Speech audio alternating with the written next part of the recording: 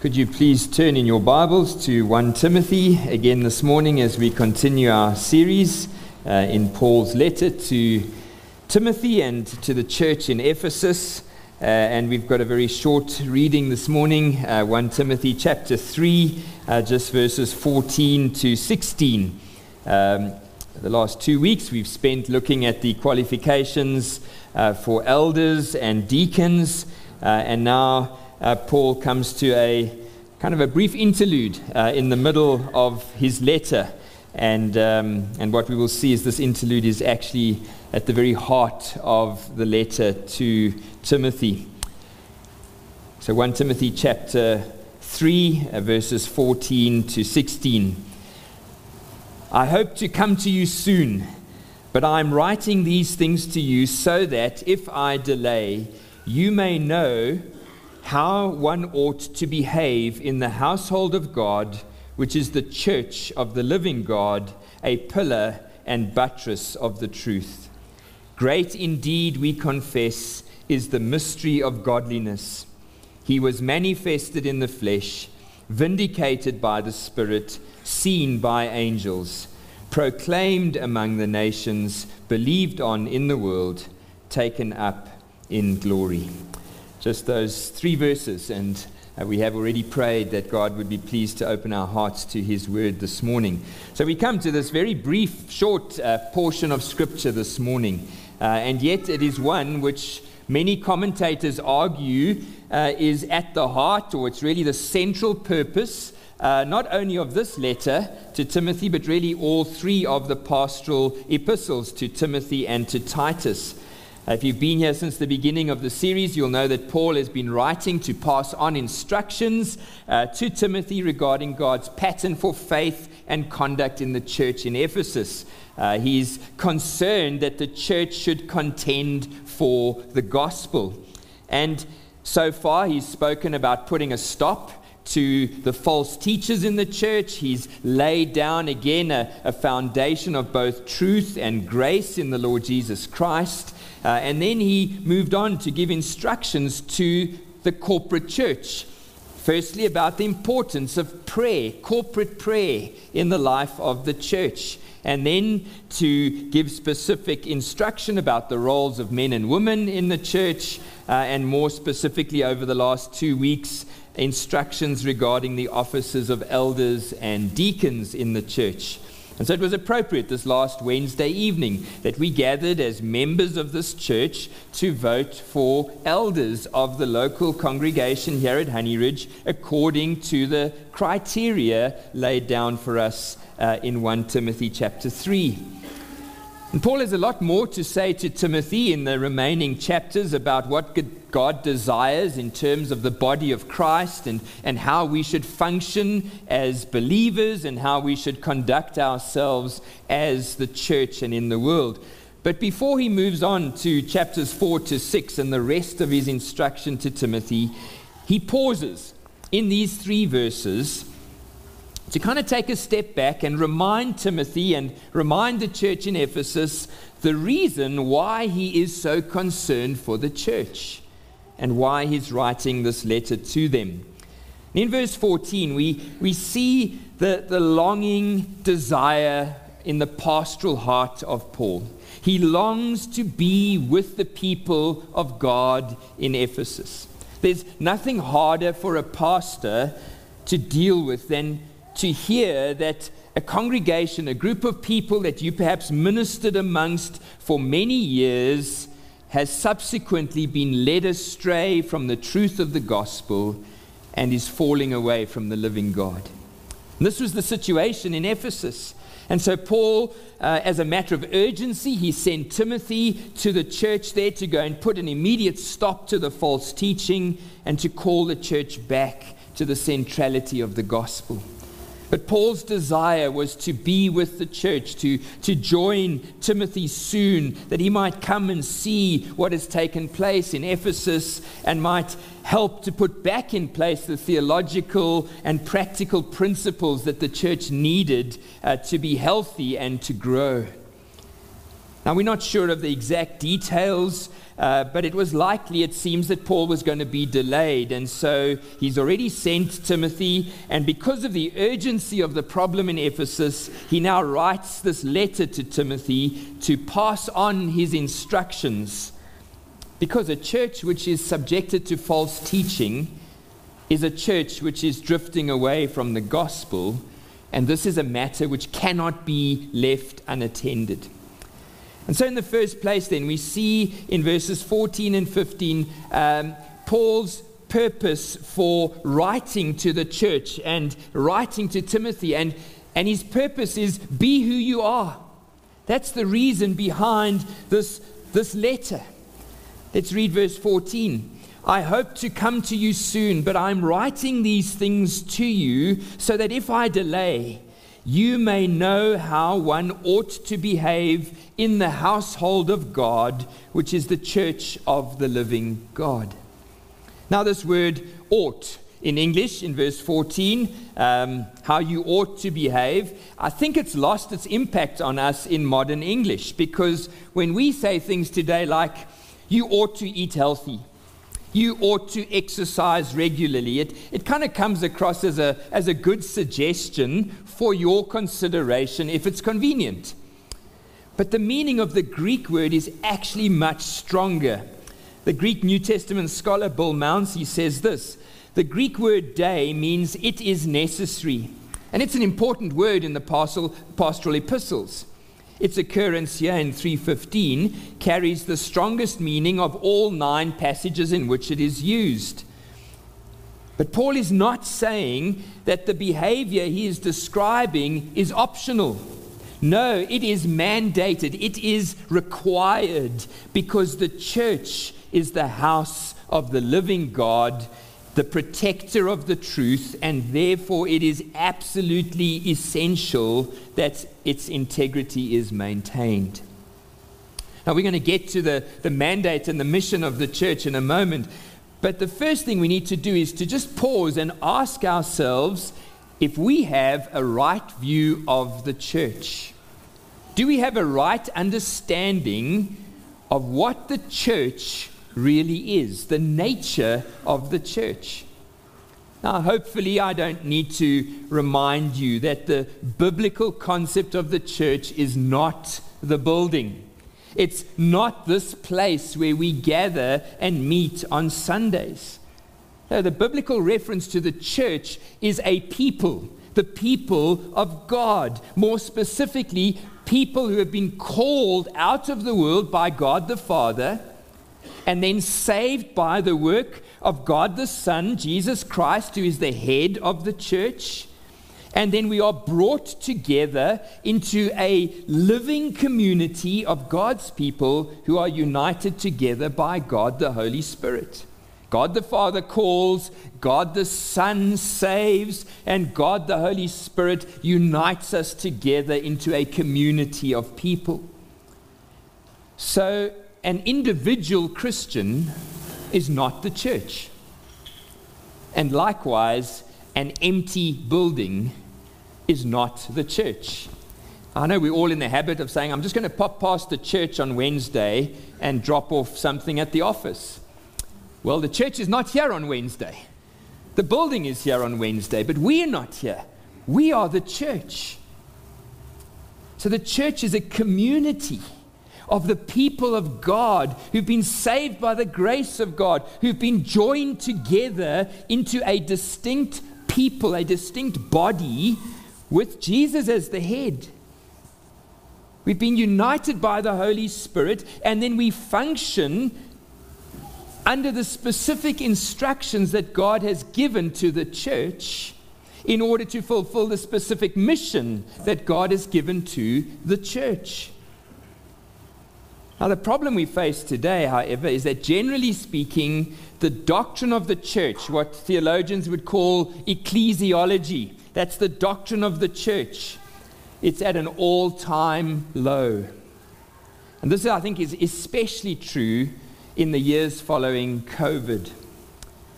People no longer have a high view of the church, which is why so many churches are happy to play games with God's ordained structure for the church, playing games with God's distinct roles for men and women in the church, as we've considered, and play games with God's pattern for behavior or conduct in the church. I think this explains why also many Christians today, generally speaking, have a low view of church membership. Because the church is not being viewed biblically, as I hope to show you in a minute, but it's viewed like we view most other kind of social organizations in the world around us. We have a kind of consumer mindset of association rather than of belonging, of affiliation rather than of family, or of convenience rather than of commitment.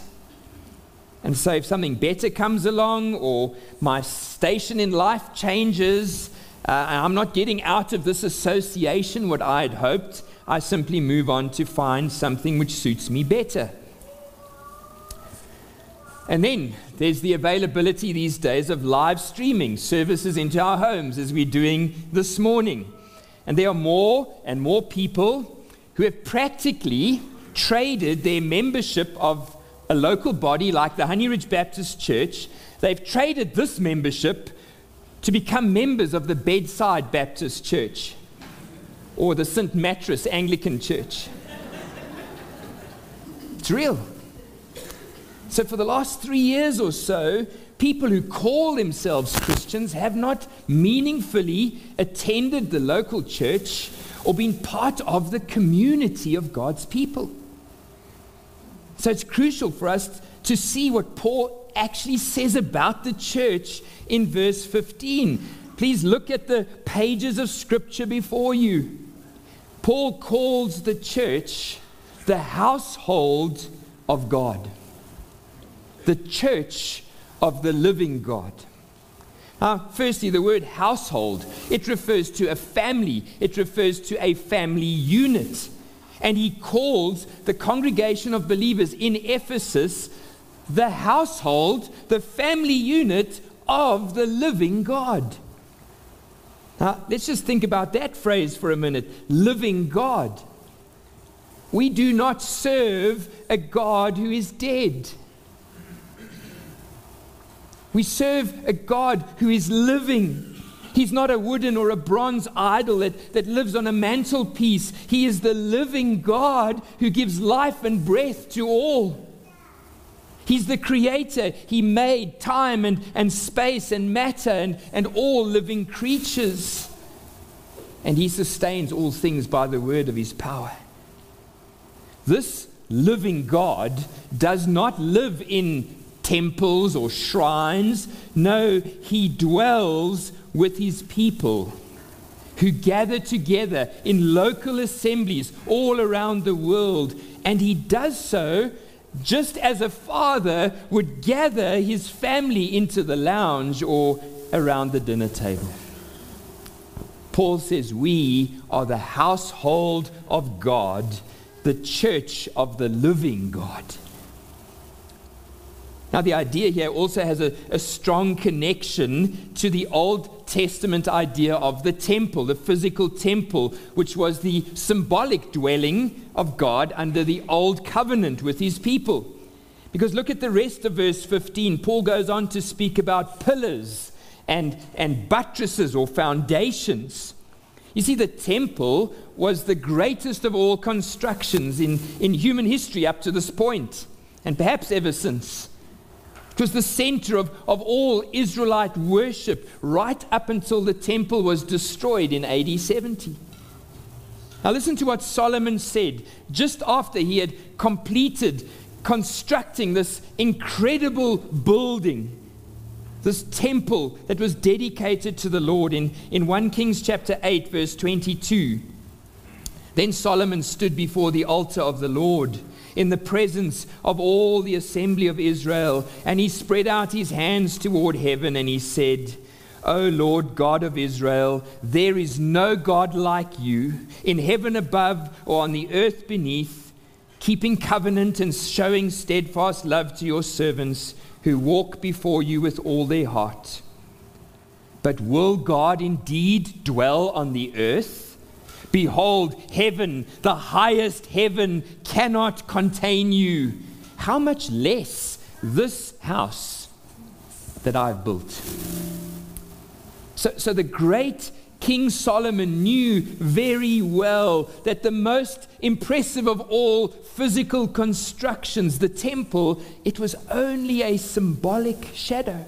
Just a shadow of God's presence with his people. It was a shadow which pointed forward to a far greater future reality, which is Jesus dwelling with the church. Why was the earthly temple destroyed and never rebuilt for the last 2,000 years? Because it was a shadow. It was an Old Testament picture of a far greater reality, which is Jesus coming to earth and dwelling among his people. It's a shadow of the reality which is God living amongst us by his Holy Spirit. So that's why Paul wrote to the church in Corinth in 1 Corinthians chapter 3. I read this passage on Wednesday night at our members meeting. He says to the church, do you not know that you, and that you in the Greek is plural, do you not know that you, plural, collectively are God's temple, and that God's Spirit dwells in you collectively? If anyone destroys God's temple, God will destroy him. For God's temple is holy, and you, plural, the church in Corinth, the church at Honey Ridge, you are that temple. So the church brings together this idea of both a family and a temple. God is our Father, and we are members of his household. But at the same time, we are living stones that are formed into a temple where God dwells by his Holy Spirit. Now, the Ephesians should have known this. Paul taught this to them back when he originally wrote Ephesians chapter 2 to them. He said to them, so you are no longer strangers and aliens, but you are fellow citizens with the saints and members of the household of God. They knew this. They'd forgotten. And he has this idea of both a household and a temple. This household of God is built on the foundation of the apostles and prophets, Christ Jesus himself being the cornerstone, in whom the whole structure, being joined together, grows into a holy temple to the Lord. In him you also are being built together into a dwelling place for God by the Spirit. So because of who God is and because of who the church is, Paul's writing to the Ephesians and saying, be who you are. Be who you are. Live as the church in accordance with your identity as members of the household of God. You are the temple where he dwells by his Spirit. So can I ask you a question this morning? Is this your understanding of us? Is this your understanding of the Honey Ridge Baptist Church? Are we being who we actually are in Christ? Are we conducting ourselves as the household, as the family, as the temple of the living God? Does that characterize us? Now I realize that there are some people who, due to God's providential circumstances in your life, perhaps due to old age or to ill health or to poor eyesight or your inability to drive, you are no longer able regularly to physically gather with God's people on Sundays or in the week during our small group meetings. And I know that there are many of you watching online this morning who are at home because of these providential realities in your life, and you would desire nothing more than to be with God's people today. But I do fear that there are many, many others who've simply chosen to be away from the gathering of God's people on a Sunday and the gathering of God's people in smaller groups in homes and Bible studies during the week because it's simply more convenient. I hope you can see that according to Paul's definition of both a household and a temple, your absence from the family gathering, your absence from the family meal table when we celebrate the Lord's Supper together, your absence for the spiritual baby showers that we have when we have baptismal services and new believers are testifying of God's grace in their lives, your absence as a living stone in the building means that theologically and functionally, you're not part of the local church. Everything God's word says here of the church, it says to those who are gathered in community as the family of God, who've gathered as living stones into a spiritual temple, who've gathered as members of a body with Christ as the head, not as individuals who watch church on TV or who voluntarily abstain from fellowship and worship together as God's people. So can I plead with you today? Pleading with you online if you're watching, but I'm also pleading with those of you today who perhaps this is your once a month or your once a quarter pop into church. Can I urge you to consider what God's word says about the incredible privilege of belonging to the bride of Christ? That's the church. We are the church of the living God. Can I ask you today, please submit your resignation to the Bedside Baptist Church. Certainly resign from the St. Mattress Anglican Church. And return back to your family. Return back to your people. Return back to your church, which is where God has called you to belong here at Honey Ridge. I know with live streaming as well, there are perhaps people all over the country or the world who've chosen for some reason to tune into Honey Ridge's services on a Sunday. You need to find a local church in your hometown and belong. We are not a perfect church. Those who are here will tell you that. But we are called to belong, to be part of a family that God is the head of as our Father. Well, Paul moves on to explain that because the church is what it is, the temple of the living God, the family of the living God, God has given to us as the church a mandate and a mission. So let's move on in verse 15 to consider God's mandate to the church, which is to support and to protect the gospel, the truth of the gospel. He says in verse 15b, he calls the church a pillar and a buttress of the truth, or a pillar and a foundation of the truth, depending on your translation. Again, one commentator says this is perhaps the most significant phrase in all of the pastoral epistles. It shows more clearly and more dramatically than anything else what is at stake in the Ephesian heresy and why it is essential that the church conduct themselves properly. Not only is the Ephesian church a house of the living God, but one of its functions is to support and to protect the proclamation of the gospel. Now we understand a pillar, I hope, a pillar supports the roof of a building, but this word for buttress or foundation, depending on the ESV or the NIV, it only occurs this once in the New Testament, and it's not clearly attested to in other writings, but the best evidence is that this buttress, or a bulwark is another English word, had this function of being like a retaining wall, strengthening and protecting a building from falling over, particularly in the case of an attack.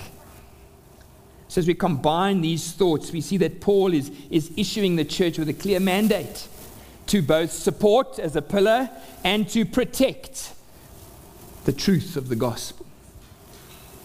Now, this is why Paul has been so determined to put an immediate stop to the false teachers. Why his instruction to Timothy has been so direct and so clear. Because if the church leaders go astray, then the church tends to go astray. And if the church goes astray, it's no longer able to fulfill its God-given mandate, which is to support and to protect the truth of the gospel. If we no longer support the truth of the gospel, we've lost our purpose in this world. In actual fact, when false teaching takes root in the church, when people no longer adhere to patterns, as we've seen, of church leadership or gender roles or prayer in the church, when the church, who is meant to support the truth, in actual fact becomes the promoter of error, we actually lead people further away from the truth of the living God. And we see this in Christianity all around us today. The largest group of people who are being deceived into a false gospel are not those who've joined some sect or cult. They are those who are being led astray in mainline denominational churches on Sundays, where the church has drifted away from the truth of the gospel. This explains why Jesus' attitude to the churches in Revelation is so serious. Look at the church in Pergamum in Revelation chapter 2, verse 12. This is Jesus, and he says to the angel of the church in Pergamum, "Write the words of him who has the sharp two-edged sword. I know where you dwell, where Satan's throne is. Your church is located in the heart of Satan's city. Yet you hold fast to my name, and you did not deny my faith." These are believers. This is a good church. But, verse 14, "I have a few things against you," says Jesus.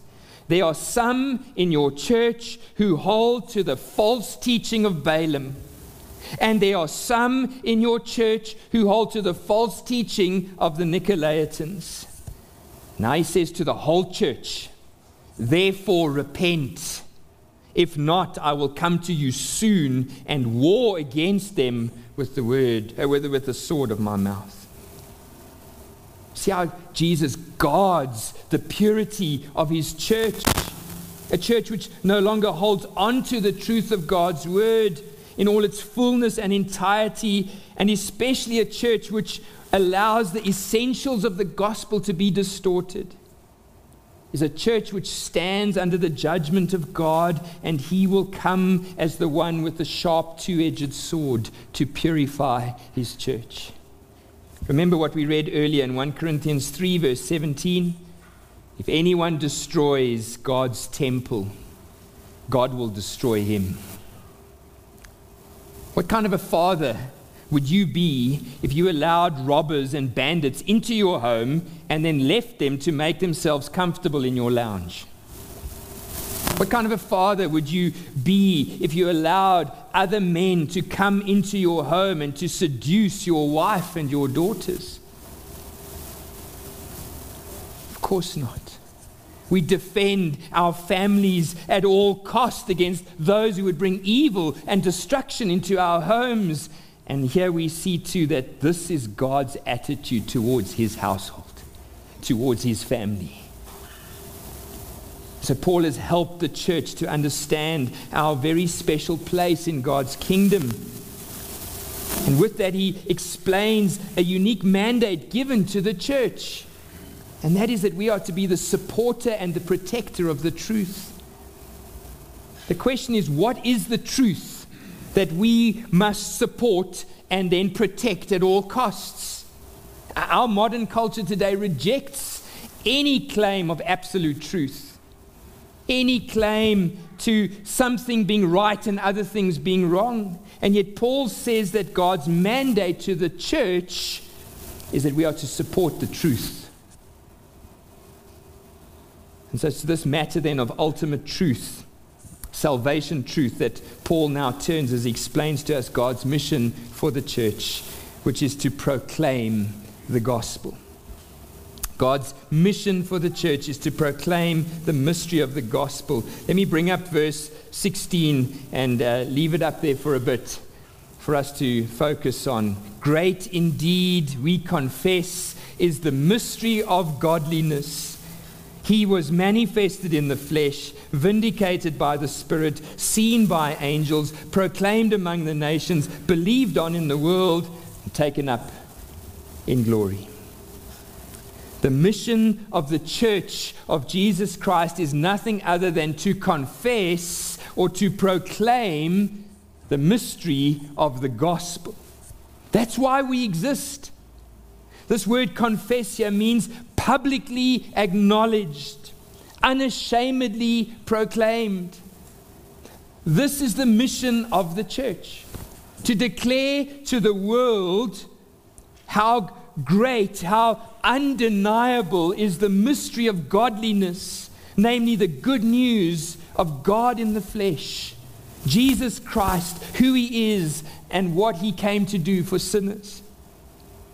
Paul now quotes in verse 16 the words of what seems to be an early church hymn, or perhaps a creed that they would have recited, or a poem, which contains the essential truth that God has entrusted to us to both protect and to proclaim. Now, there's a lot of debate about how this poem should be divided. Is it one stanza of 6 lines? Is it 2 stanzas of 3 lines each? Is it 3 stanzas of 2 lines each? Well, it depends on your translation. The ESV lays it out like this, 2 stanzas of 3 verses each. If you have the NIV, you'll see it's 3 stanzas of 2 lines each. I hope there are no English teachers here this morning, but it really doesn't matter. It really doesn't matter, because although there is some logic to the way it divides up, the content is unaffected by the way we cut it up. But we're going to consider it just as it is in the ESV, which I think focuses in the first stanza on Christ's work on earth, and in the second stanza, the results which His work has accomplished. So in the first 3 lines, we see what it is that Jesus came to do. And we're just going to run through these quickly. He was manifested in the flesh. He was manifested in the flesh. The NIV says He appeared in a body. And this speaks very clearly of Jesus' birth, His incarnation. The eternal Word of God became flesh.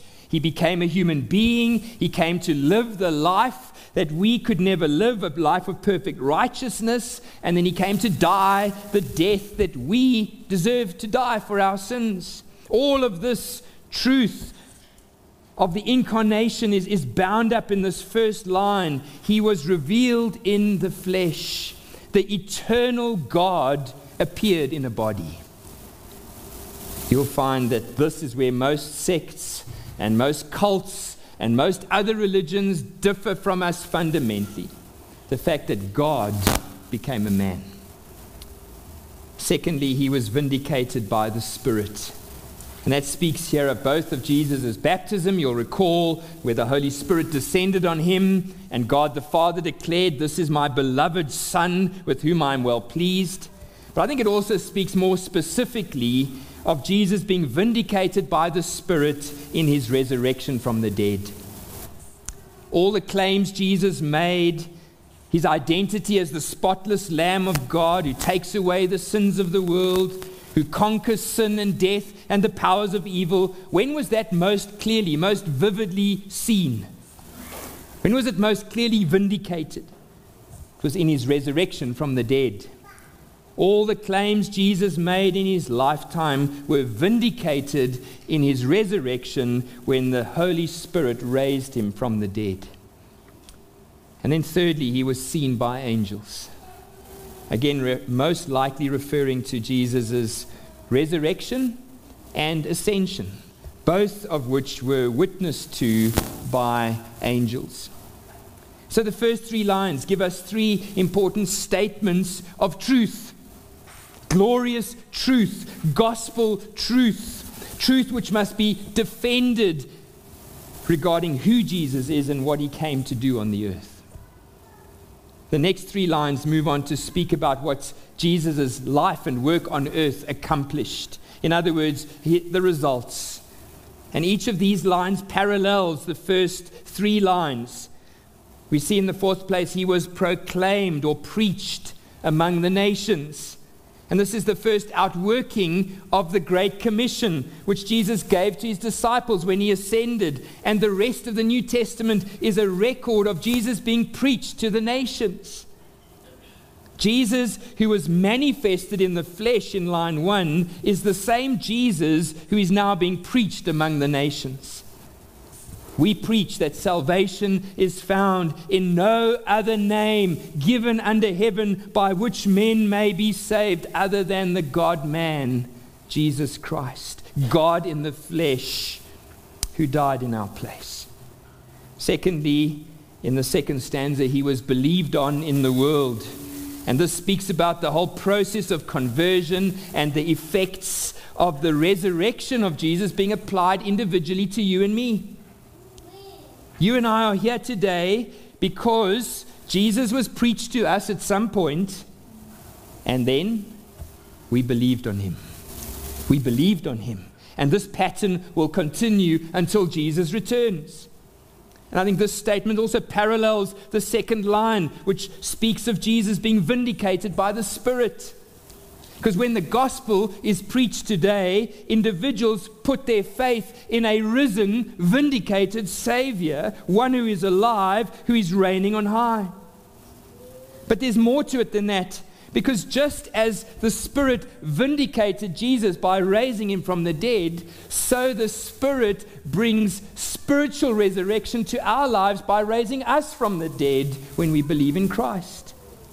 Romans 8 verse 11 says, if the Spirit of God who raised Jesus from the dead dwells in you, he who raised Jesus from the dead will also give life to your mortal bodies through the Spirit who dwells in you. He was believed on in the world. And then finally, he was taken up in glory. And this is a parallel to line 3, which speaks of being seen by angels. Ultimately, the end result of all that Jesus accomplished on the earth is his glorious reception into heaven, where he now sits at the right hand of the Father and he reigns until one day he brings an end to all things. Although these last 3 lines are written in the past tense, we know that they speak of something which is continuous. Jesus had been preached to all the nations. He is still being preached to all the nations, and he will continue to be preached to all the nations until he returns. Jesus has been believed on in the world. He is still being believed on in the world today, and he will continue to be believed on in the world until he comes again. And so too with being taken up into glory. This was a historical event which took place at his ascension, a position of glory that he continues to occupy in the present. But there is still a future glory that we are waiting for, as the book of Revelation made clear, when Jesus comes again to destroy Satan forever. And we are to be united with him as his church for all eternity in the new heavens and the new earth. This is the truth, the great mystery of the gospel, which has been entrusted to the church. Can I make it more personal? This is the truth which has been entrusted to the Honey Ridge Baptist Church in Johannesburg in 2023. God has given this truth to us to support and to protect and to proclaim. So I need to ask you at this point, before we close, do you understand the great mystery of godliness as outlined in these 6 lines? Do you understand the content of these 6 lines and what each one represents? If so, do you believe it? Is Jesus and his salvation your life now and your eternal future hope? And if so, and I trust that is true for most of us here this morning, then we are the temple of the living God. We are His family, we are members of His household, and we've been entrusted with this very special mandate and mission to both protect and proclaim the truth, which is the mystery of the gospel found in Jesus Christ. So we need God's help, don't we, to be vigilant and faithful as we take to heart every word of His instruction to us this morning. We look back on what Jesus has done for us in the gospel, that we live each day. I just love that testimony of that converted Muslim man. It was just the attitude of an individual Christian who showed him the emptiness of the entire system of Islam. Because that man had a living relationship with Jesus Christ. That's our mandate, that's our call to go and live that out every day as we look forward to the imminent return of the Lord Jesus Christ and His final glory. So may God help us this morning to be who we are in Christ as the Honey Ridge Baptist Church. Let's pray. Father God, we do thank You again this morning for Your word. We thank You particularly for passages like this that help us to see and understand the very special place that You have in the whole plan of redemption for the church. Lord, as You called the church in Pergamum to repent for ways in which they were embracing various false teachers and false beliefs, we also come before You this morning and we ask that You would forgive us for having believed false philosophies of this world regarding what the church is. And that's seen perhaps in our attitude and our commitment towards the local church. We pray, Lord God, that You would forgive us. And as we've been instructed from Your word this morning to understand what an incredible, beautiful thing the church really is, so much bigger than any individual, so much bigger than watching a sermon on TV. We are a community, we are a family, we are the people of the living God. Won't You help us to grow more and more into the likeness and into the purpose and the mission that You have given to us to fulfill as the Honey Ridge Baptist Church. For we pray this in Jesus' name. Amen.